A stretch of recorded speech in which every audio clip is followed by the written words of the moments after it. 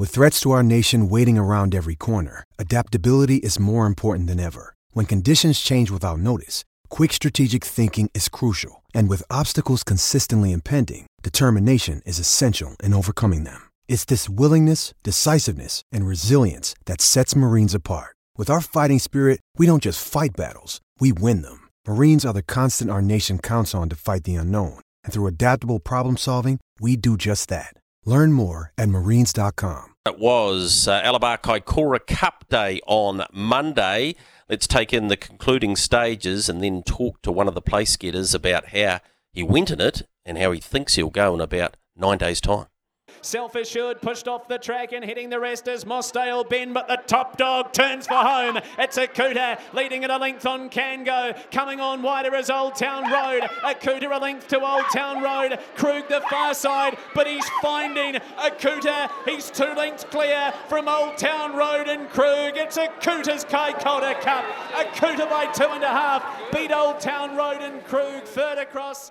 So the favourite for the IRT New Zealand Cup, Kaikoura taking it out, but going a mighty race in second place was Old Town Road, the Northern Raider, who is in Christchurch and ready to go, I am sure, to the Cup trial on Wednesday and then the Cup 6 days later, trained by John Dickie, who also part owns. Morning to you, Dixie. How you going, Greg? Excellent, thanks, mate. Thanks for taking the time out for us this morning. Listening to that Alabar Kaikoura Cup from Monday, I know you didn't win the race, but you had a decent smile on your face. Yeah, I thought, initially I thought, maybe Mark Sauce was just way too good, but having said that, I've analysed the team, Greg, and with the sort of the circumference of the track and being sort of going to have to go 3 wide on the bend, and when Zachary thought when he pulled out he was half a chance, but Olivia sort of let Mark Sauce go at the same time, and he probably didn't make any ground, but he probably didn't lose any ground, Greg, you know.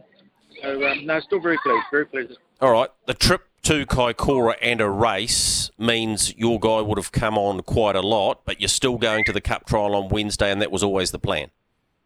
Yes, it was, Greg, and I'm not saying he was short of a run at Kaikoura because he wasn't, but he just needed the racing, and it proved to be. He had a quick blow, but he recovered really well, and definitely needs the Cup trial on Wednesday. Greg, he won't have a 2 taxing trial on Wednesday, albeit, but I think coming out of there, I think if he's as good as I can possibly get him come that second Tuesday, November, Greg.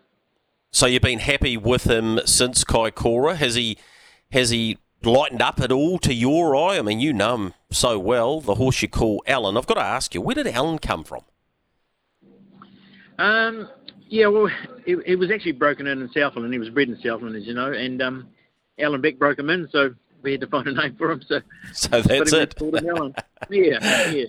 Nice. And the condition, he is a type of horse that always carries a bit of condition, Greg, but having said that, I even looked at him in the birdcage at Kaikoura and thought, you're a bit porky. But since then, he has trimmed up a wee bit, and I took his cover off this morning. I actually think I saw a rib. I'm not sure. I think it was a rib. Right. So it was good. Yeah, it was good to see, Greg. Yeah. Of course, bred by Ben and Karen Calder, long-time clients of yours and raced by yourself and your son Joshua, and the news coming out officially that he and his partner Sammy Kilgour are coming back to New Zealand. I'm not going to say that it didn't work out over there, but, gee, it's going to be good to have him back. He's such a talent, John. Yeah, that's exactly right, Greg. And so Sammy and Josh enjoyed it over there, but he loves driving, Greg, as you know, and he just really wanted to break in that everyday driving where they race every day of the week, but just wasn't to be. He gets the odd drive here and there, but I think coming back to where he's going to go, it's common knowledge he's going to Stonewall now, and they've got a big operation and they're good people to work for. I think you'll find that Josh will be up somewhere near the premiership in a few years' time, Greg. Yep, as he was before he went away. So the second Tuesday in November, you'll be alongside him watching your charge, along with the Calders who have had a lifetime in racing. I know you experienced it last year, and he went great. He finished in the top half dozen. He went terrific in the free-for-all, but he's a different horse now, John, isn't he? Yes, mentally he is, Greg, and he is that type of horse. He's how would you call it? He's like a bit of a juvenile mind went last year, and he was just learning the ropes. But now he's pretty seasoned, Greg, and he certainly, we can just tell by his everyday manner that he's just more mature. And I think it'll be a better horse this year than certainly last year. That's for sure. Dixie, what needs to happen for him to win, and who do you fear? Well, he needs a couple of things, Greg, because to be perfectly honest, Mark's horse is going amazing, as we all know.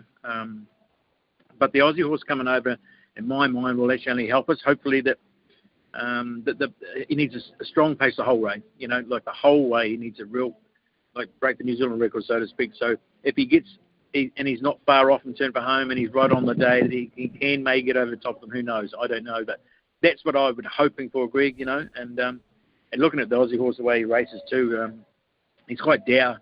I'm hoping that he makes an honest race, and just we can get one crack at him. Yeah.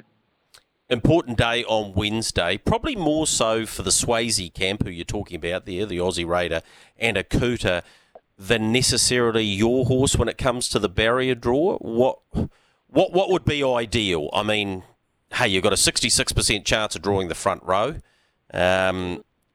If you had to pick a barrier, just give us a bit of a parameter. I'm not asking you to say, well, I want this number, but what would be ideal?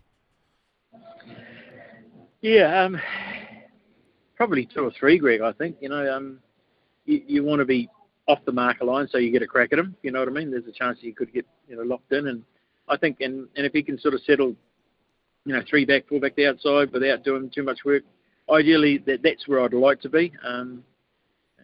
He's good from a stand, but I wouldn't say he's the quickest out, Greg. So, yeah, probably off the front line somewhere, Greg. Last year we drew 1 from the outside, and unfortunately we drew outside Copy That. He began like a bullet, actually, but Copy That began a bit better than us, and he was never going to hand, so Zach had to fall back to last. So, yeah, so I think inside 6 probably, Greg, would be ideal, I think.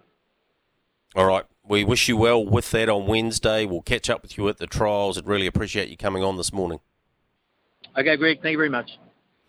That's John Dickie, and he has a bona fide chance in the IRT New Zealand Cup with Old Town Road, who's only lightly tried, but he's made such an impression.